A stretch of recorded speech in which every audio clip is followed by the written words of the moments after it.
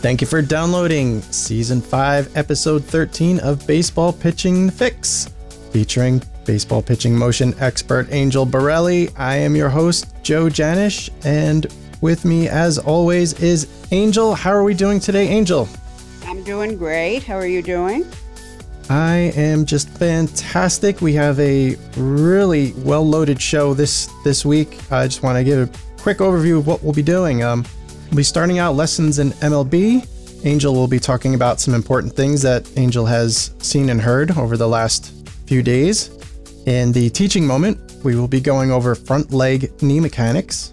And in the ninth inning, which is usually a mystery, Angel decided to give me a little bit of information so I could whet your appetite. And we have a very special segment for coaches on how to connect the dots between the location of pain and soreness that you hear from a pitcher after he comes off the mound and where to look in his mechanics based on the soreness that he's reported to you. So that's going to be a really important segment. I'm actually looking forward to that quite a bit. Before we get to that, we're going to start off with lessons of MLB. And Angel, tell us what you've been seeing and hearing lately that's kind of got your goat. Well, it didn't really get my goat. It actually gave me an idea. And I know I have tons of coaches and actually major league coaches and minor league coaches that listen to the podcast. So I want to continue to always create ideas for moving forward with everything that's being done. So I'm watching the Yankees and Boston Red Sox the other day, and it happened to be one of the games they won. And everyone knows I'm an avid Yankees fan. So I'm listening to the announcers, and they said two things, and they almost were like two breaths apart, and it started me thinking. So first, they were talking about and discussing how much baseball has gone towards statistics, and we've talked about this too, how now it's spin rate, and they don't want them to talk about batting average. They wanted them to talk about on base percentage, and then an exit velocity. And they were going on about the statistics and how baseball has really changed. And of course, the announcers are always ex-baseball pitchers and catchers, etc. So they're talking about the way it used to be and the way it is now. And then they mentioned, and I'm not sure the team, so I don't want to say the name, and I think there was more than one. Then they said something interesting. They said, they referred to Moneyball, of course, and they said, well, now, guess what's happening? They've actually got a statistician that is traveling with the team and is in communication with the coach each inning on each pitcher's spin rate and actually informing him of statistical issues that are indicating that the pitcher should be pulled. And this is in the game reporting. So I'm going, wow. And I'm like, okay. And I kind of, I'm all for not being afraid to understand and know what's happening in the moment. But of course, I'm always take it to the next level because of the work that I do. So I was intrigued by the fact that teams were open to this, but that they were open to it in the inning. In other words, the coach who heretofore would be saying, oh, wow, his arm's dropping, or his stride's changing, or of course, hey, he's walking, guys, that the pitching coach would just walk out to the mound.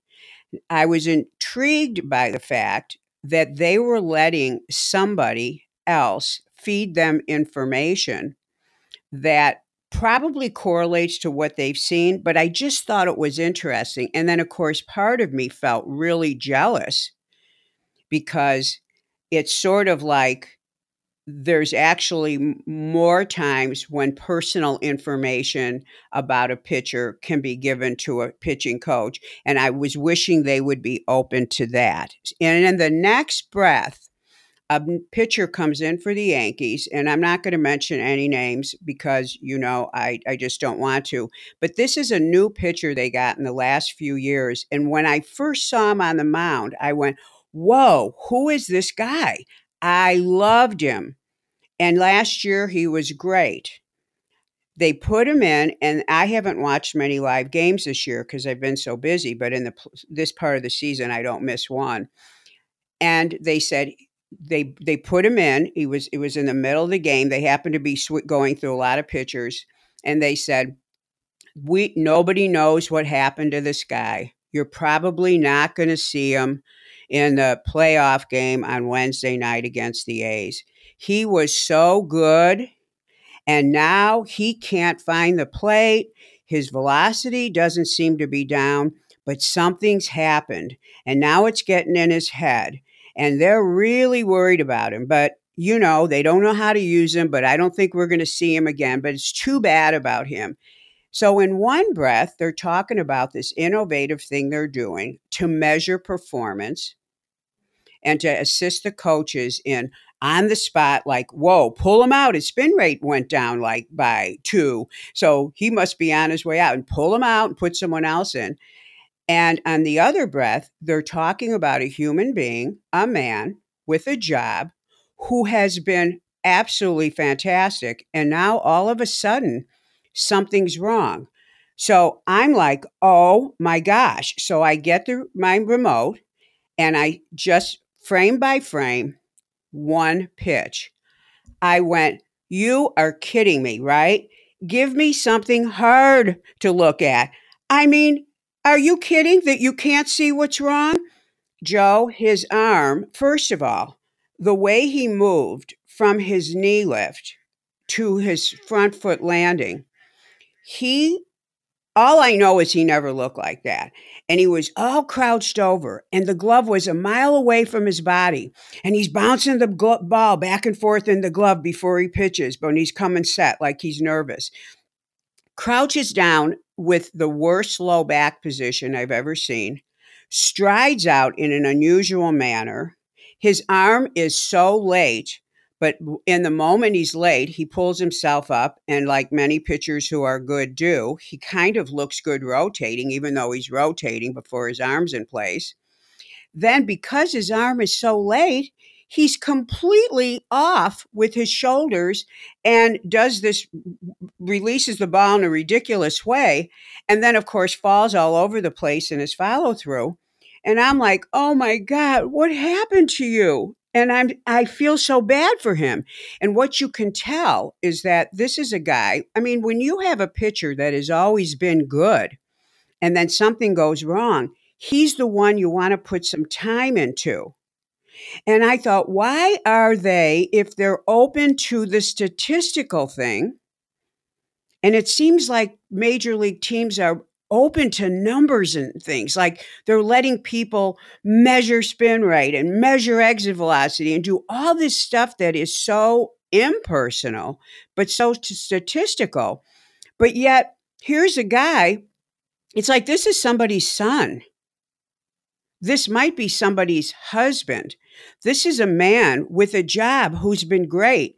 And all of a sudden, he's not great. He's not only not great, he's completely changed. You can tell when a pitcher had a problem, either tried to fix it himself or had too much information, because he looks completely different. But in the middle of this sandwich with stale bread, I can still see his greatness, and he was really great. So my brain started going, okay, why don't they, if they have a guy that gives the pitcher, the coach's statistics, hey, his spin rate's going down, why not start to develop something like a triage system? Okay, this guy's going downhill. He's really going downhill. He looks really bad. Now you pass him off to someone, let's say, who does what I do. Take a look at his video. What is going on with him? Let's pretend that he just started getting bad. So they're kind of shocked. Uh-oh, something's wrong. We've had to pull him 3 games now. Okay, 3's a pattern. Okay, Angel or someone, here's the video. Tell us what you see. Then you immediately get him on the mound and you tell the guy, who by this time is hungry for information, and you say, okay, you show him on the video, here's what's different. And maybe you compare it to the video from last year. Here's what's different. You've changed your stride. You also got the glove too far away, so your arm is late. The pitcher always especially when he sees it, is going to go, you know what, I feel that way. Then you, me, or someone with my skills has the ability to start to teach him the adjustment. Then you take this guy and you take him to the strength coach, and then you say to the strength coach, okay, now in the gym, he's having trouble maintaining his back position in his stride. We need you to develop his position where he can move sideways, maintaining his back position, because when he slumps over, his arms come out funny, and then his arm is laid. The strength coach maybe has to see some video. Okay, I see what you want. Has to be talked to in a strength coach kind of language. And then he takes a program that for that moment in that week, this is what this guy's doing to help him fix the mechanics. I said, what a great idea. If a team is open to having a head coach have in his ear, hey, his spin rate went down, you need to pull him. If you're open to that, why not be open to this other suggestion? And as I've mentioned before on the program, I believe that what's happening with all the injuries is more of a lack of this kind of thing than something that's going wrong. It's like things are going to go wrong with an athlete, but if you have a program in place to handle the things that go wrong, it's sort of like now we have internet, now we have cell phones. Because we have more technology, we now have another department of things that go wrong. Our phones don't work. We're not getting connection, something. Whenever you up something, which happens in life every year, things improve, you have to bring things in to balance it. So my whole thing is when I heard this, I said, this is exactly what I've been saying. So I want to continue putting this into the minds because so for many of you who are high school coaches or maybe just college coaches and even the professional coaches to start to just tickle this idea, to like plant this seed that with a triage system like this, you can take your pitchers who are great. I mean, they work for you. And when something starts to go wrong, get on it right away. And if you are open to the statistics telling you, hey, something's wrong, why not take it to the next level? It's sort of like if your wife or your mother or your father, all of a sudden you notice they're falling, or all of a sudden you notice they can't hear you, or all of a sudden you notice they have times when they can't remember your name. You would not ignore that. You would go, wait a minute, I'm getting a signal here. Let me follow it through because you love them and you don't want to abandon them. And in this moment, when I saw this picture, I felt he was abandoned. I felt like the teams need to have in place a system that can handle this. Hand him off to the next person who knows how to deal with that next level of correction. Then hand him off to the next guy and work together as a team.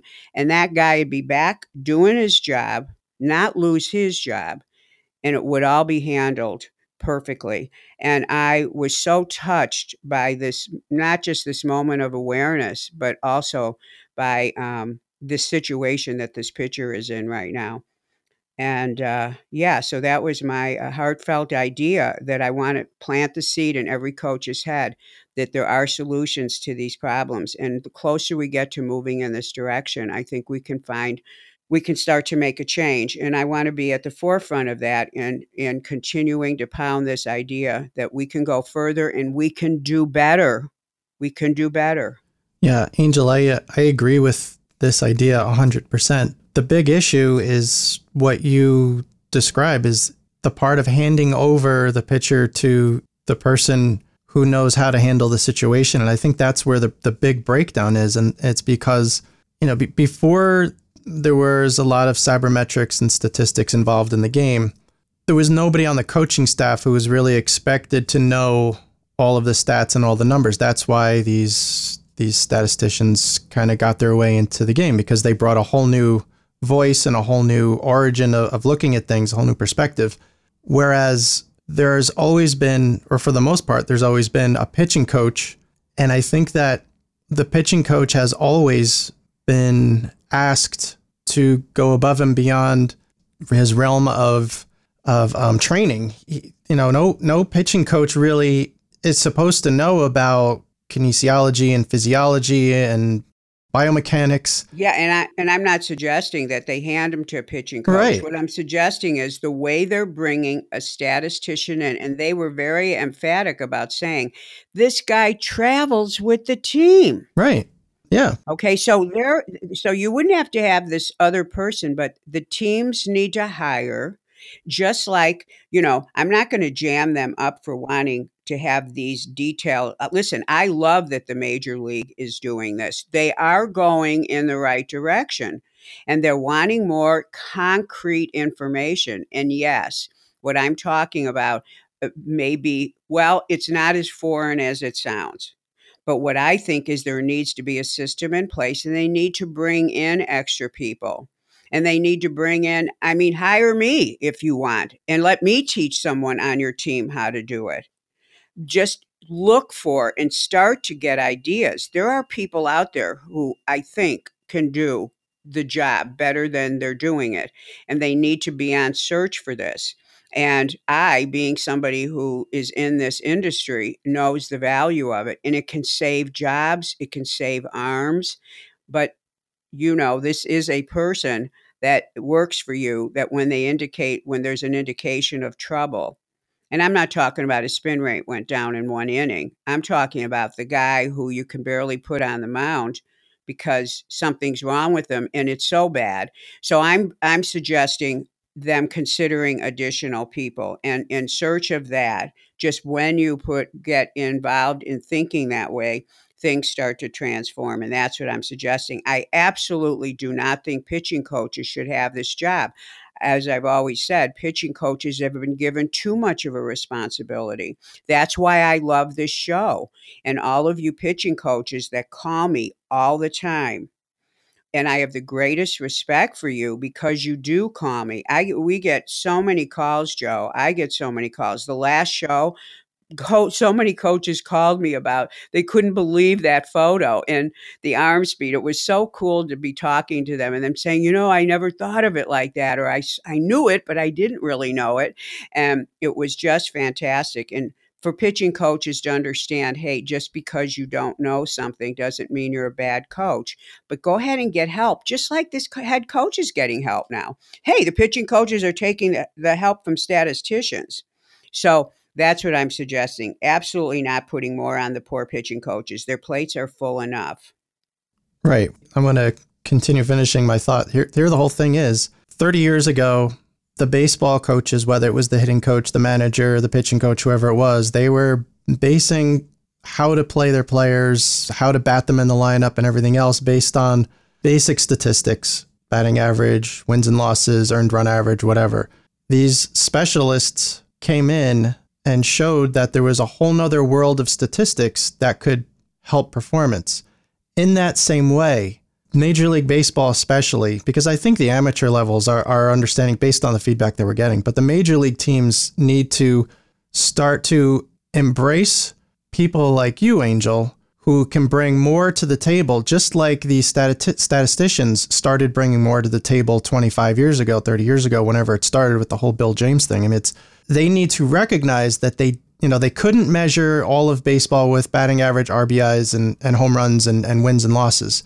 And it's taken a very long time for them to really accept it and make it a new thing. And in the same way, they need to start to realize that, again, the pitching coach is not necessarily the one who can figure all of this stuff out. Let's bring in the specialist, just like we brought in the statistician. Let's bring in, a person like you who can be that extra set of eyes, that new wealth of knowledge that can bring a whole new paradigm to the game, just like statistics did. And I'm agreeing with you. This is just something that Major League Baseball has to say, oh, wow, here's something else that maybe we are not experts at that we thought we were experts at before. Maybe there is a piece of this. Maybe there's something about the pitching delivery that we don't really know about, even though we think we do. And I think that's the key is just swallowing pride or being open or however you want to call it. But we've got to knock down that door and allow people with your knowledge to come in and say, hey, I can help make this a lot better.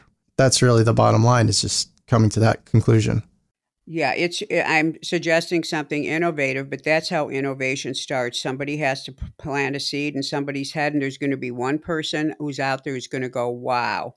And it may be the teams or the team that they talked about that actually is already doing this. I've always been a fan of the pitchers acting as independent consultants, but when they're in season, they're traveling with the team, they get pulled. Now they've been pulled 3-4 times from a start, let's say, because they're doing so poorly. They're not like, oh, who can I call, in between. They need something in place that's more available to them, with the team supporting them, so a pitcher doesn't feel like he's got to sneak around. But there is one more thing I want to mention in this segment, since I mentioned strength coaches. As you know, I've been a strength coach for 38 years, and I am NSCA certified since 1990, for the last whatever number of years that is, 28 years. And it's one of my most endearing certifications that I have. I almost respect it more than my master's degree. It was to get that certification, to pass the test. It took me over a year to prepare. And as you know, lately I've been talking about that I think strength coaches are the one possible thing that nobody's turned to yet, and that strength coaches themselves need to be in a more of a prominent role with saving our baseball pitchers. I've mentioned that on a few shows. I've mentioned that as part of the remedy. And I also mentioned it a few weeks ago when we were talking about arm injuries being on the increase, that I don't think they're doing enough solid training. I think the strength coaches are not given enough free reign to do what they know. And I also think strength coaches need to have more information about baseball pitchers, because, by and large, most strength coaches think, oh, don't go over your head and don't work your arms hard. And that couldn't be further from the truth. So there's if to all my listeners, because I know you are all sports people as well. So Real Sports with Brian Gumbel aired a show this week. They have many replays. It's on HBO. If you haven't seen it, you have to go watch it. And they had a segment on strength coaches. And they didn't really put the title as to what it was. And they said the role that strength coaches play in college. And I went, oh, wow, this is right in line with what I've been talking about. Well, it wasn't exactly about that.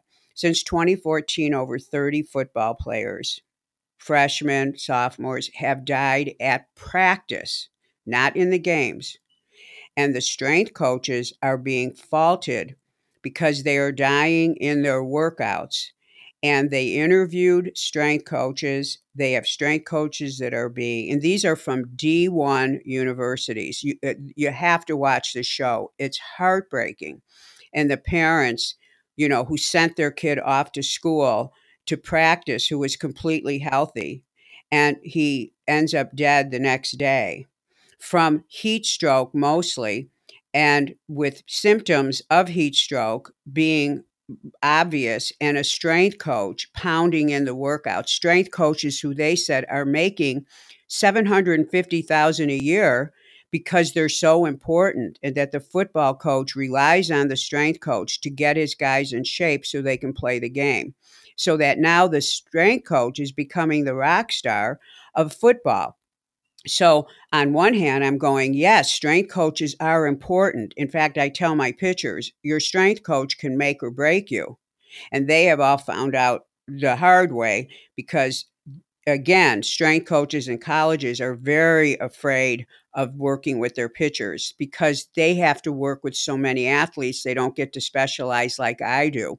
So there is some work to be done there. But they talked about these strength coaches, and then I went on to interview some, and some of their answers were pretty bad. They talked about some of them not being certified. Some of them admitted it. Some said they were certified, but they mentioned a certification, which I could infer completely that it was not an NSCA certification.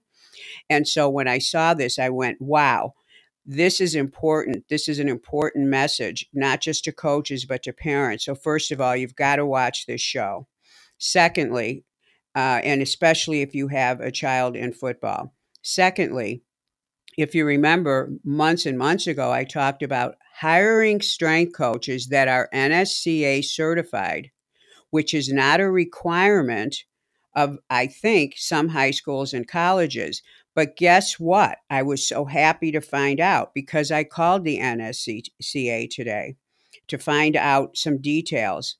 The MLB requires that the strength coaches be NSCA certified. This is fantastic. So, to be a minor league strength coach or a major league strength coach, you have to be NSCA certified. The NC2A is now apparently working with the NSCA to come up with some regulations so that now the NFL, or not the NFL does not have in any written documents that their strength coaches have to be NSCA. In the MLB, there it is actually in the requirements of a team to be part of the MLB that they have NSCA certified strength coaches. So hooray for the MLB, which now is ahead of things. But the coaches for the colleges, one of them didn't even have a certification at the time of death of one of his students. Therefore, he didn't know how to handle heat stroke. And you see, this is how I knew they weren't NSCA, because all of them mentioned it wasn't in their training. At the NSCA, it took me over a year with having, and you have to have a bachelor's degree to even take the test, over a year to study all the materials. It is a very thorough certification. It's why I'm so proud of it. One of the guys said he didn't get certified till after the kid's death, and he got it in 4 weeks, and he got it over the weekend, which told me, and that's how I knew it wasn't an NSCA certification. But I want everyone to watch that show, and I also wanted to announce how fantastic it is for the MLB to have this rule. And if anything can inspire all of you coaches to go out and talk to your strength coach. And especially when you see your strength coach almost being like he likes being, I mean, I don't think you might see this in baseball as much as football, but pay attention to what your strength coaches are doing. Inquire as to their background. And if you have any chance at all to require them to get an NSCA certification, which all you have to do is look at the textbook, which is only one part of the materials, you will see that they will be very trained in what to do if someone passes out, is dehydrated, has, heat stroke, any of the things that can happen, particularly when you're playing in states like Arizona. I mean, my guys are telling me it's 110 degrees sometimes when they're playing. But of course, they are knowledgeable because of the training they've had with me about how to hydrate prior to practice. But everyone should watch the show. And for those of you who did, and you heard about the strength coaches, I wanted to make sure you understood that these are not NSCA strength coaches. Now, I have not researched each person, but I could infer it from what I was told about what they knew and didn't know, and what they studied and didn't study, and the fact that they thought it was completely up to the athletic trainer to handle medical things. No, because guys go down when you're training. You have to know how to deal with that. So to clear any confusion up, and also to inspire any coaches out there to be thorough with our players, to make sure they're in the hands of certified people. And you will be doing that coach a favor by asking him to please go get certified. So, because as he's training and studying to become an NSCA strength coach, he will be learning things that are going to make his work so much better. And so I just wanted to get that in there as a professional, almost a requirement of myself, being that I have been involved with this wonderful organization for so long. But is that scary, isn't it? It's frightening and it's horrifying, and I'm speechless about it. I didn't see the show, but it's on HBO. It's Real Sports with Bryant Gumbel. It's Real Sports with Brian Gumbel. Yes, everyone. It just aired this week. I watched the replay, so anyone can see it. You absolutely have to see it, and especially, I know I meet tons of parents who one kid's a football player, one's a baseball player. You really, really have to see this. It's a heartbreaking show, especially when they put the faces of the 30 kids that have died since 2014 in practice. In fact, they said the safest place was on the field playing a game.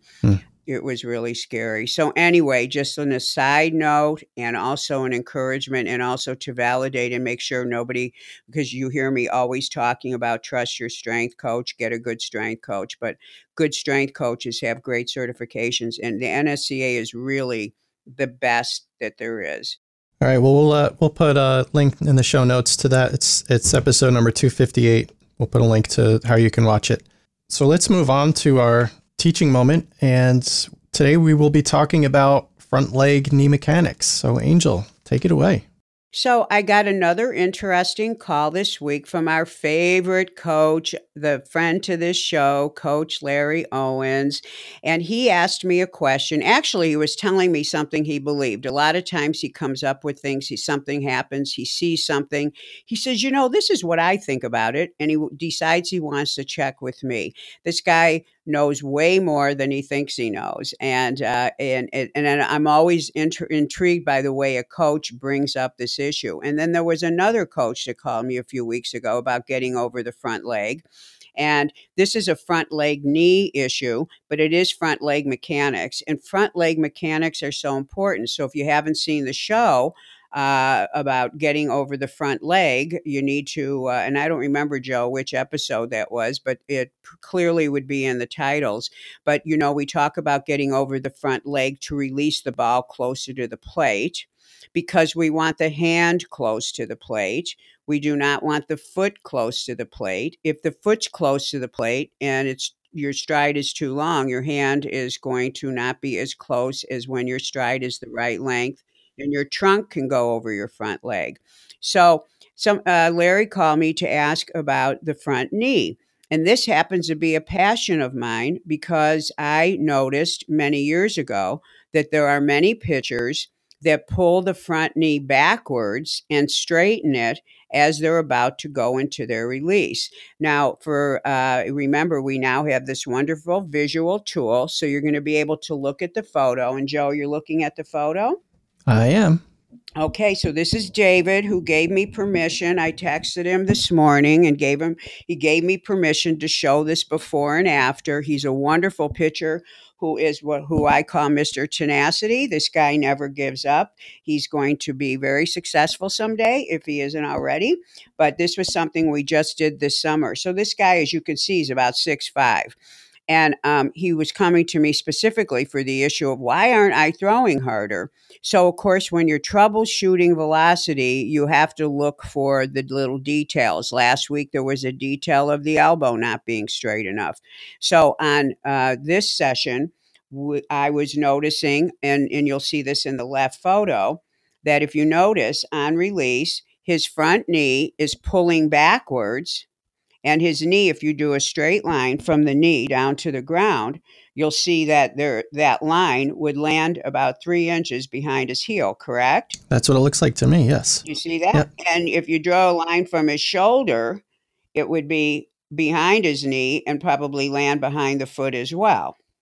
So you can see how he is delivering the ball. And I call that delivering the ball from behind the body, from behind the foot instead of over it. Now, in the right photo, and I chose this photo because I wanted to show you. Now, he's actually doing a drill here. And if you see those colored dots down on the mound, those are things I put down. The guys are visual, and sometimes we're measuring where does the foot land, how far out beyond it does the hand get. We move the dots around, and they're able to double check and really see for themselves in between pitches. And of course, I'm also filming. But sometimes it gives them a visual of where they need to be headed. So he was actually doing a drill here where he was pitching. And this is, of course, the exact same place in the motion as the position to the left. So these have been synchronized. Notice that his knee is not straight, it's bent. But notice the location of his knee. So we always talk about the front leg needing to have a bend in it. Well, the one thing about knee mechanics is where is the knee when it has that bend? If you look at the photo on the left, you'll see his knee is bent, but he pulled it backwards. He actually probably looked like he did on the right, but he pulled the knee backwards as he was straightening it. which pulled his hips backward. Now, if you look at the one on the right, you will see where his shoulder is in relationship to his foot. And it's definitely more out in front. But look at the hand and on the picture on the right, Joe. Look how far out in front of his foot the hand is. That's at the exact same place of release. So I'm not picking photos to make something look different. These photos have been synchronized. Now look at the photo on the left. Do you see how the hand is, it's hard to tell from this distance, but on the left, it looks like his hand might be inches in front of his foot. And on the right, it looks like his hand is 18 inches in front of his foot. Do you see that? Yeah, I was going to say even 2 feet. Oh, looks like more than 18 inches from here. Yeah. Yeah. And the other thing I want you guys to notice, because I thought this was interesting. Now, on the left, he's actually going faster than he is on his right. And even with that, I want you to look at how far the ball is from the hand. Yeah. Yeah. This is one of these, whoa, like last week. Oh, I love film. I love film. And this is the kind of stuff you can't see without film.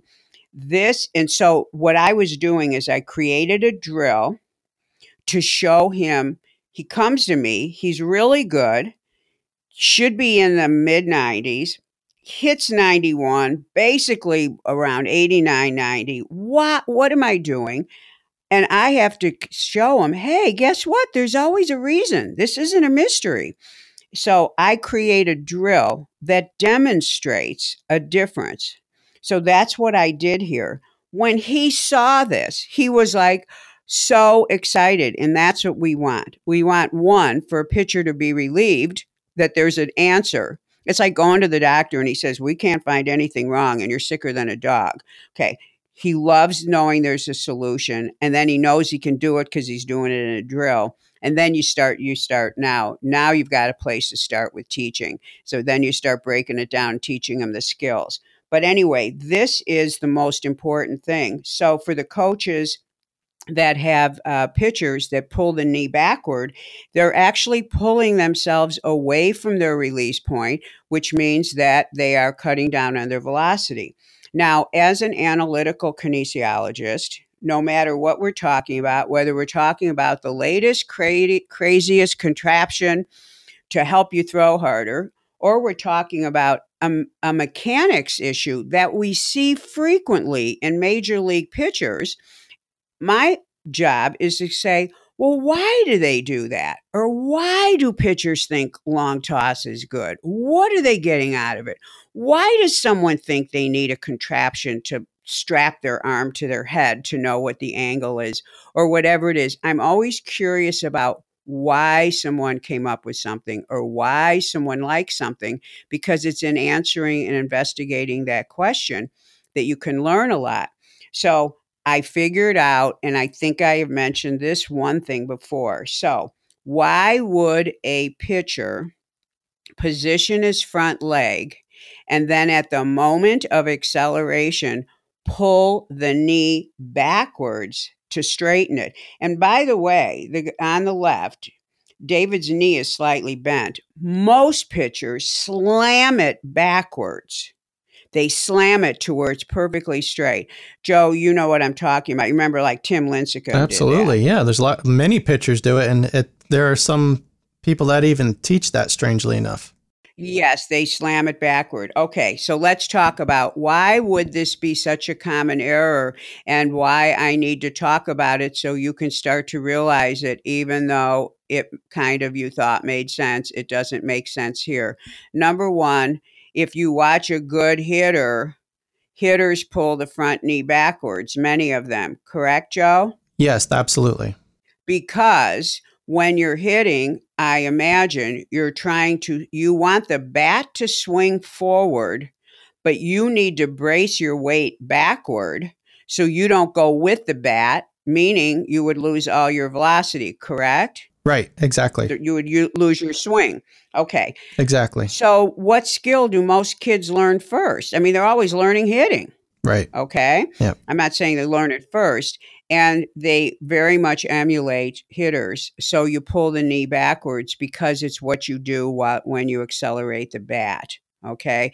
But you're doing it because you do not want your body weight to follow into the ball. You want to use it from behind the swing, and you need to stabilize, so you, while you're standing, getting approaching the ball, waiting for the ball to come, as you're accelerating, you're shifting your weight backwards so you can shift the weight of your rotation and bat forward. Correct, Joe? Am I saying that right? Yeah, that sounds about right. I mean, it's you basically need all your strength right there, Yeah. right around where home plate is. Yeah. Exactly, exactly. Now remember, pitching is not like that. You go forward, you're stabilized when you release, and you go forward through the ball. So, what works for hitting does not work for pitching, but it's where kids develop the idea. All youth pitchers pull the knee backwards. That's number one. Now, why is it taught? Well, let's assume we have some instructors that went to graduate school.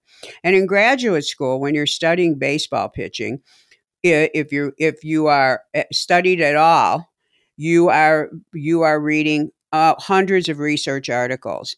And people who study pitching love to compare pitching to throwing a football. And thus, we get people who misinterpreted or didn't interpret the results correctly. And they say, throw a football to make your arm stronger. Nothing could be further from the truth for a pitcher.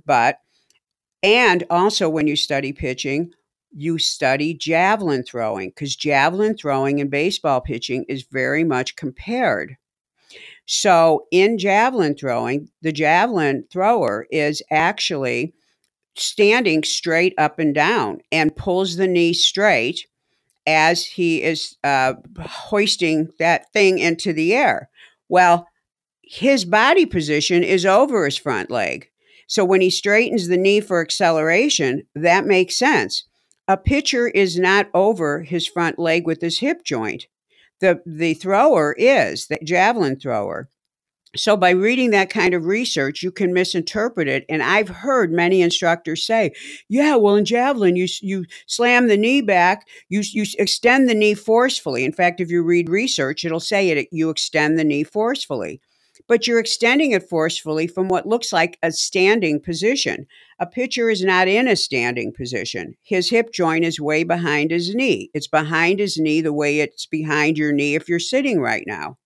So you take information like that that's out there, and you don't know kinesiology and how to interpret it, and you can get this information, and thus you have instructors that teach it because they didn't understand some nuances. So I'm here to help clear that up. Now, when a pitcher lands, just to be specific, let's talk about the details of this. The picture on the right shows the exact height that a pitcher should land at. That's about 50 to 55 degrees of flexion. Now, I don't expect you to know what that means. You lay down on the floor flat on your stomach, pretend you're about to do a hamstring curl, start to bend your knee, which brings your foot up, and stop about what would feel like a 45-degree angle. Just stop. So now your leg has not gone all the way into a full bend. You're laying on your stomach now. You're at 45 degrees. That's about the angle you want your knee at. If you turn him upside down, that's the angle it would be at. When he pitches and releases the ball, and if I showed you the next frame, you would see this. Remember, frame by frame, you've got to go like in between frames. The next thing you would see is that his knee straightens about 10 more degrees. It brings his hip right over his knee. Now his leg is more straight, and then he goes into a complete follow through. So the leg lands in the degrees that you see on the right and straightens up a tiny bit as he's releasing the ball, which is he's on his way up in this photo that you see. So that is how a leg remains intact. Now, for all of you physical therapists out there, for all of you athletic trainers, for those of you who had knee injuries, let's look at this from a different perspective. The picture on the right, the ankle and the knee are in alignment. Isn't that in life how your lower leg always looks? Joe, when you walk, is your knee over your foot? I think so. Yeah. When you hurt your knee, when you hurt your knee and you fell, your knee was not over your ankle, was it? No, and that actually happened to me this past winter. That's exactly what happened. I know it did. That's why I'm bringing it up. Any physical therapist, if you walked or did anything weird like on the left, slamming the knee backward, slamming. And by the way, because he's straightening it here, the next movement, it would straighten even more. He's not going to fall down to the ground. He's going to straighten it up and it'll be straight like the outside angle of a triangle. When that knee slams backward like that and there's nothing underneath it, it's not designed to do that. When you watch a ballet dancer or gymnastics or ice skaters or any sport, the knee and foot are always in relationship to each other. A golfer, I can't think of, there's never a time where your knee gets away from you. Sometimes the knee goes too far forward over the foot, and that's not good either. But this here, pulling it backwards, is bad. Bad on the knee, bad on the ligaments, bad on the low back, bad for release point, bad for follow through, bad for velocity, bad for location. Have I given enough reasons? That's about it. That's good enough for me. Yeah. I'm in. Yeah. Yeah. So anyway, so I was so glad to get this question. And again, and for you other coaches that called about getting over the front leg, now look again at how you get over the front leg. And this is where you have to begin to build the skills for a pitcher. You have to look at what is the task you want him to do and create a drill. And actually, we did talk about a drill for this before. This is the position the body's in when I've told you to have a pitcher just get on that one leg, lift up the back leg, and then play catch with the ball so he can learn how to be on top of his left leg and not be behind it. And that is the key to having correct front leg knee mechanics. Well, that's very cool. And there's one question that I have for you, because there's one you've talked about how pitchers wind up in this position where they're slamming back their front knee.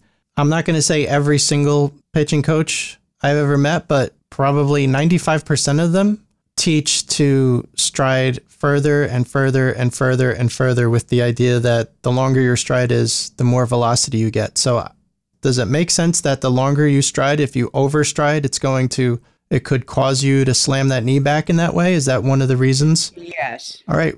Yes, actually. So here's how you get to the front leg. And here's why you would pull the knee backward, why you would have to.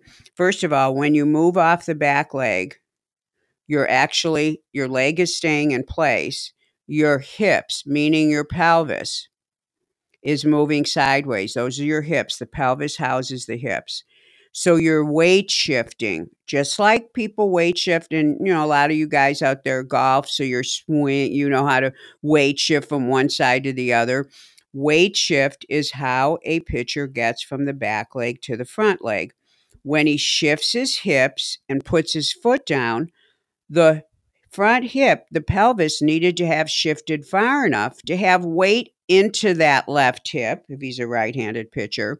So when he turns, he's already committed his weight to the front leg. When he turns, like you see David here, he's perfectly square to the plate. He's over, his hips made it. If your front leg juts out too far, and trust me, if you tell a pitcher stride as far as you can, he's going to be swinging and pushing and doing all these unusual things that are beyond the architecture of his body to get his leg out as far as he can. Now, when the weight shift tries to occur, he has nowhere to go because his hips are stuck in the middle. And when they're stuck in the middle, the front knee has nothing to do but to pull itself backwards because your hips have not committed enough weight to the front leg.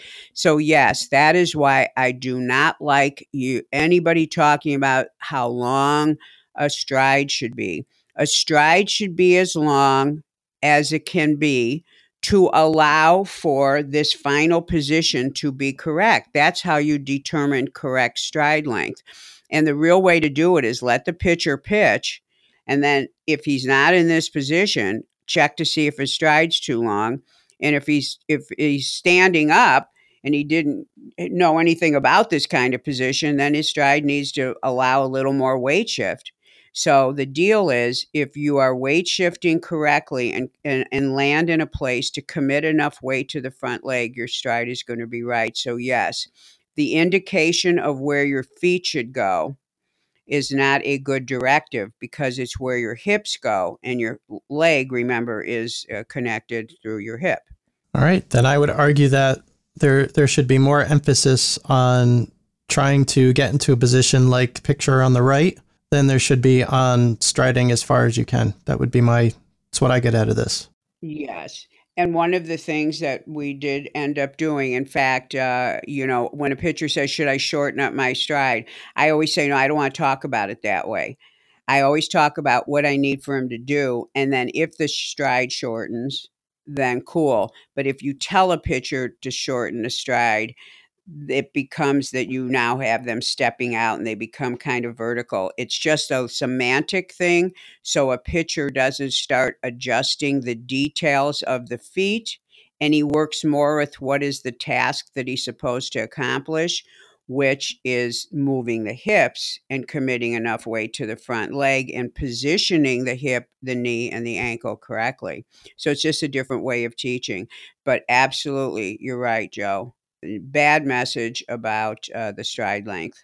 All right, then, and let's as a coaching initiative, let's just keep stride length out of the conversation, unless it has to come into the conversation. Let's just leave it out. Yeah, exactly. Unless, of course, a guy is completely spread out so much that and he already knows his stride's too long. So right. Okay, that's huge. That's huge stuff. I mean, almost every pitching coach I've ever met is like, all right, oh, you're 6'2", you should be striding 6'6". And we've had this conversation before, but you could see visually. Go to Angel's YouTube channel so you can see the photos that we're talking about. If you're listening in the car or in the gym or wherever you listen, or jogging or something, when you get home, you have 5 minutes, go on to Angel's YouTube channel and you'll see the two photos and you'll see for yourself. I mean, they talk about you want to add a foot to your fastball. Well, this is a way to legitimately add about 2 or 3 feet to your fastball. I mean, it literally. So. Oh, I know. Isn't it like amazing when you see it? Every time I go and search for shots and then I do the comparison film, I'm always blown away. I already know that it's further, but when you actually see it, it's scary further. So anyway, yeah, and I understand why pitching coaches teach it, but I'm here to help pitching coaches advance their knowledge in their industry. Right. And toward that end, I think we've given you coaches enough for one episode, but we're going to give you even more. So in the 9th inning, our special segment for coaches, Angel, let's talk about what to do when a pitcher comes off the mound and says, hey, I'm hurting right here. What's your next step? Exactly. Well, one of the coaches that called me, hi, David, he called me a few weeks ago and he was saying, wow, when my, and this is fall ball, right? So everybody's arm is sore because they, who knows what they were doing in the summer. And so they come off the mound and they're like, my arm hurts, this hurts, that hurts. And, as a coach, obviously you aren't going to pretend you're a doctor, but having some information, plus having information about even if you say, okay, go see the AT, fine. But the next time that kid comes out, he says, oh, my arm's fine. You should be curious about, okay, his arm's good, but it hurt the other day. What's he doing in his mechanics? So it would be great if you have some place to at least look, and then trust your eyes, trust your genius that you have, because when you look in the right place, you probably will see something. So the first thing you want to do from moment one, when a pitcher comes off the mound in a game or at practice and says, my arm hurts, first question you want to ask him, there's a first few preliminary questions. First, you say, did you warm up before you started doing whatever he was doing? Yes. Was it a thorough warm up? Yes. Did your arm feel warmed up when you went in the game or when you started playing catch? Yes. Okay, you get that out of the way. When did the pain start? Did it start, okay, you just came out, 2nd inning, your arm hurt. Did it hurt in the bullpen? Did it hurt after the last practice? Find out when it started. Okay, that's very important. And all the answers to these questions, you just want the answer and you put it aside because you're building a complete picture here of the whole thing. The next question, is this something brand new or did you have it before? Okay, so that's another piece of information. Does it hurt while you're pitching or throwing? Let's say he's playing catch. Or does it hurt only when you stop? Or did it hurt just start after the game? That's another piece of information that you need to know. And now you're building information. And if he says it hurts while he's pitching, you ask him, you say, can you tell me where in the motion it hurts? And the way you want to ask that, you say, and let me cue you up, and then you answer which one of these it is. It hurts as I'm coming up to my shoulder height out of the glove. It hurts right before I accelerate the ball. It hurts right after ball release. As soon as those are three places, it's going to hurt in one of those three. It's not going to hurt anywhere in between. They will immediately tell you if they answered yes to the question of, if they said it doesn't hurt when I throw, then that's a question you don't have to ask. So those are the questions you have. And that starts. So if he says, it's been hurting for 6 months. I didn't warm up. It hurts before I throw and after. Well, you know what I mean? This is not a kid. You may not be able to figure this out, but now you know you're dealing with, somebody who's not thinking. And that's a very important thing for you to know. So, okay. So now let's talk about the locations. So if a pitcher comes in and he points to his forearm, this is going to be the most common thing you see. This is definitely really, if you haven't asked him about warming up, be sure you ask him now. So if you are seeing a pitcher with forearm soreness, you want to check to make sure he's not hooking, meaning that his wrist is bending in an unusual way. We've done podcasts on that as well. If he's hooking, he's putting tension into his forearm, or if he's leading with the elbow, he's going to put tension into his forearm. So you would look at the way he comes out of the glove and into early cocking. You would also look at the way he's delivering the ball if he's leading with the elbow. If he points to you and says, I hurt here, and it's medial elbow. So when you put your hand up in front of you, palm up like you're going to catch a raindrop, the inside of the elbow next to the crease, that's where we don't want to have pain. Medial elbow means he's doing something sort of funny at max external rotation. This is the position he's in prior to acceleration when he has fully squared up towards the target. This is the place that the medial elbow takes a beating, and you will start to see unusual things with that position in the pitcher that has medial elbow pain. If a pitcher tells you he hurts on the outside, your red light should go off, flags should go off, and you should say, wait a minute, this isn't pitching. Very rarely does someone who throws pitching get pain in the lateral elbow, even though I've seen 2 in the last few months. But the mystery is still, how did this happen? Lateral elbow pain, while all of a sudden it's becoming common in my business, is not usually a throwing or a pitching injury. But you say to the pitcher, did you hit before you threw? Did you warm up before you hit? Have you been doing anything unusual with hitting? Did you change your bat? Did you change the length? Did you change your grip? Because lateral elbow is more of a hitting issue than it would be a throwing issue. You want to eradicate all those possibilities before you start looking at his pitching motion and wondering, what is he doing? If he's throwing sidearm or almost throwing sidearm, you might have a lateral elbow problem. But normally, this is a very unusual thing, but those are the places you want to look. If a pitcher is hurting in front of his shoulder, you want to make sure that when he is rotating into squaring up to the plate, that the ball is not real close to his ear. If he's throwing like a shortstop throws and he's coming through with the ball close to his ear, so when he faces the target, the ball is still close to his ear, he's putting a lot of stress on the shoulder because his elbow is too bent. And when the elbow is too bent, the ball being near the ear, like a shortstop throws, it produces shoulder problems. So it's an incorrect elbow mechanics that produce shoulder tightness. So you want to look at the position of the ball as he rotates into squaring up. If he complains about the rear of the shoulder, you want to look at everything that happens after ball release. It's a deceleration in injury. If this is a guy that you're always saying, finish your pitch, don't stand up on your pitch, don't stand up on your pitch. If this is a guy that's saying that and he has rear shoulder injuries, that's coming from improper deceleration. And if he's complaining about the top of the shoulder, and usually with that, he'll go, Coach, my arm feels dead. They only use that word for this one thing. If they point and it's the top of the shoulder, or if you say, well, raise your arm up to the side and they go, ow, I can't. That's your supraspinatus.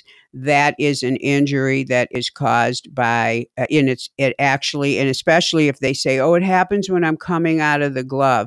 That part of the arm actually is very active through most parts of the motion. And what I think you should look for is if his arm drops low or too high during any part of the motion. And so those are the arm issues. And I know this list is long, so I'm hoping you all are putting it on pause and listening. But I do want to mention just some things in the body that are very important. When one of your pitchers complains of low back pain, there is a terrible thing going on with fractures in the low back of high school kids. Those bones don't close till they're 22, and getting low back fractures is common in pitchers who don't decelerate correctly. Take low back pain seriously. Don't kind of think, oh, good, it's not his arm. Get him to someone immediately so that you can have him looked at, but you want to look at his follow through if he's got low back pain. If he's complaining about the side of his trunk, a right-handed pitcher might point to the left side of his waist and go, ow, I hurt here. He's the guy who's pulling himself off to the left too far. Okay, that would be your right-handed pitcher, opposite, of course, for the left-handed. And if he's talking about any kind of pain in his obliques, which are his, we had years of oblique injuries in the major leagues. I don't know what happened to that. Remember we said it's from throwing weighted balls. When he's got oblique pain, when he rotates, he says it hurts. Again, that's something you want to look for. Is he twisting? When he throws the ball, does he twist over to the opposite side of his dominant arm? Is he over rotating? Is he pulling to the side? And then again, your first question might be, especially if he's the guy with the six-pack and big muscles, you might want to say, what did you do in the gym? And if he says, oh, I'm throwing a 30-pound medicine ball against the wall to get my abs cut, well, then you know what's going on. So those are the ways to connect some soreness, to give you a little information so you have some idea, because we don't want you in the dark when it comes to taking care of our kids. That's it? That's all you got? Well, about the earlobe. No. That was fairly comprehensive. I think we could have just done that segment and called it a show. Yeah, exactly. Well, it's just a little quick list here, and So, well, I'm gonna add one more thing. If you're a coach and some pitcher comes to you with every single one of those ailments, then I want you to ask that pitcher if he's also a catcher and the number 4 hitter in the lineup, because exactly. I can tell you, I experienced just about every single one of those ailments at one point or another, playing in high school and college and semi-pro. And I am sure it's because I did the ultimate sin, which was catch and pitch. So yes, there you have it. Yes, you didn't know me then. And No, and it was 30 years ago. We didn't know these things. We didn't know any better. Right. You need a time machine. So anyway, well, to all the coaches out there, thank you for listening. And I hope this has been a show that has enlightened you on some topics and helps you do your job better. Yeah. And I'm going to say that if you listener did not get anything out of this show, then you needed to turn up the volume because there was a heck of a lot here. And I encourage you to stop, go back, get out a notebook and a pen and write again. And I also encourage you to go to Angel's YouTube channel and make sure you can see the photos that we were looking at, the befores and afters. And as always, if you want to learn more about Angel, go to her website, gymscience.com. And if you want to hire Angel, her calendar is filling up quickly. So yes, all those major league teams that are dying now to add me to their triage. Well, you know what? She's very easy to reach. You go to angel@gymscience.com. That's her email. And please do reach out because, we're serious about this. We want to change. We want to change what's going on. And Angel is going to be at the forefront when it does happen. So thank you again for listening. And we'll be back in about 2 weeks. And in the meantime, we wish you safe and effective performance on the pitching mound.